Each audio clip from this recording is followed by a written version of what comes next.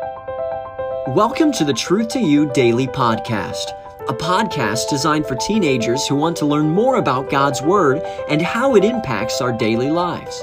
Journey with us as we set out to explore God's timeless truth one day at a time. Welcome to the podcast today. It's Wednesday, one of my favorite days. We have teen time tonight. Get to spend quite a bit of time with the teenagers, and I'm excited about that. James chapter 3 and verse 10. This is our final time looking at our memory verse together. I hope maybe you've reached a point where you can quote it. Maybe if you're a teenager, you'll spend time this evening saying it to a youth leader and earning some impact points. But let's go ahead one more time. Let's quote it together. James 3:18, "And the fruit of righteousness is sown in peace of them that make peace." James 3 and verse 18, "And the fruit of righteousness is sown in peace of them that make peace."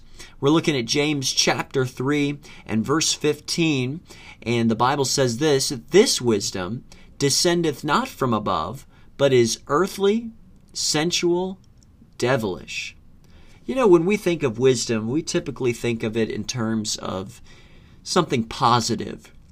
Many times when we speak of wisdom, we don't usually specify or differentiate between wisdom is that from above or wisdom that, as James says, some wisdom that can be what he calls devilish, sensual, or earthly. But wisdom can be exactly that. In fact, wisdom from above is acquired from God and includes the ability to take right knowledge and apply it to our everyday lives. Okay, that is godly wisdom. So if this godly wisdom is spoken of in Proverbs and in other places, then what is this devilish wisdom? Well, I believe that it's the same concept, except devilish wisdom takes wrongdoing, okay, and applies it to life. So, in other words, someone who is wrapped up in maybe double meanings.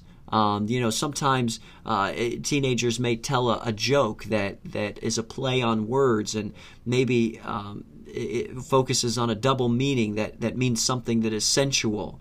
It's maybe for others it's a twisted truth. It's someone who takes a little bit of truth but blends it with a lie to maybe get what they want. That's using what the Bible says is devilish wisdom. It's taking something that's wrong and it's applying it, working it into the equation for devilish wisdom. And James includes here in the verse above that this type of wisdom emanates from a couple of things, and I think it's interesting that he includes that of earthly and sensual things, because I think that devilish wisdom would certainly come from these things, emanate from earthly or sensual things. So we have to be careful, teenager. You've got to be careful of the influences of your life, because if we're not careful, we can begin to pick up the things, the philosophies, the wrongdoings of this world, and if we're not careful, it works its way into the application of our lives. And the Bible says that's devilish wisdom. That's maybe we could say conniving or plotting. It's taking a wrong desire and it's putting it to the feet of our lives. And we ought not do that. And so we've got to guard ourselves, teenager, from the wrong kind of wisdom.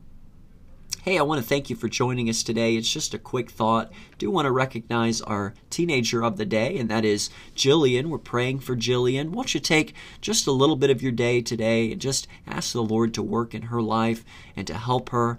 I know she'd appreciate that. Once again, I want to thank you for joining us on the podcast, and we hope to see you back here yet again as we examine another truth from the book of James. Have a great day.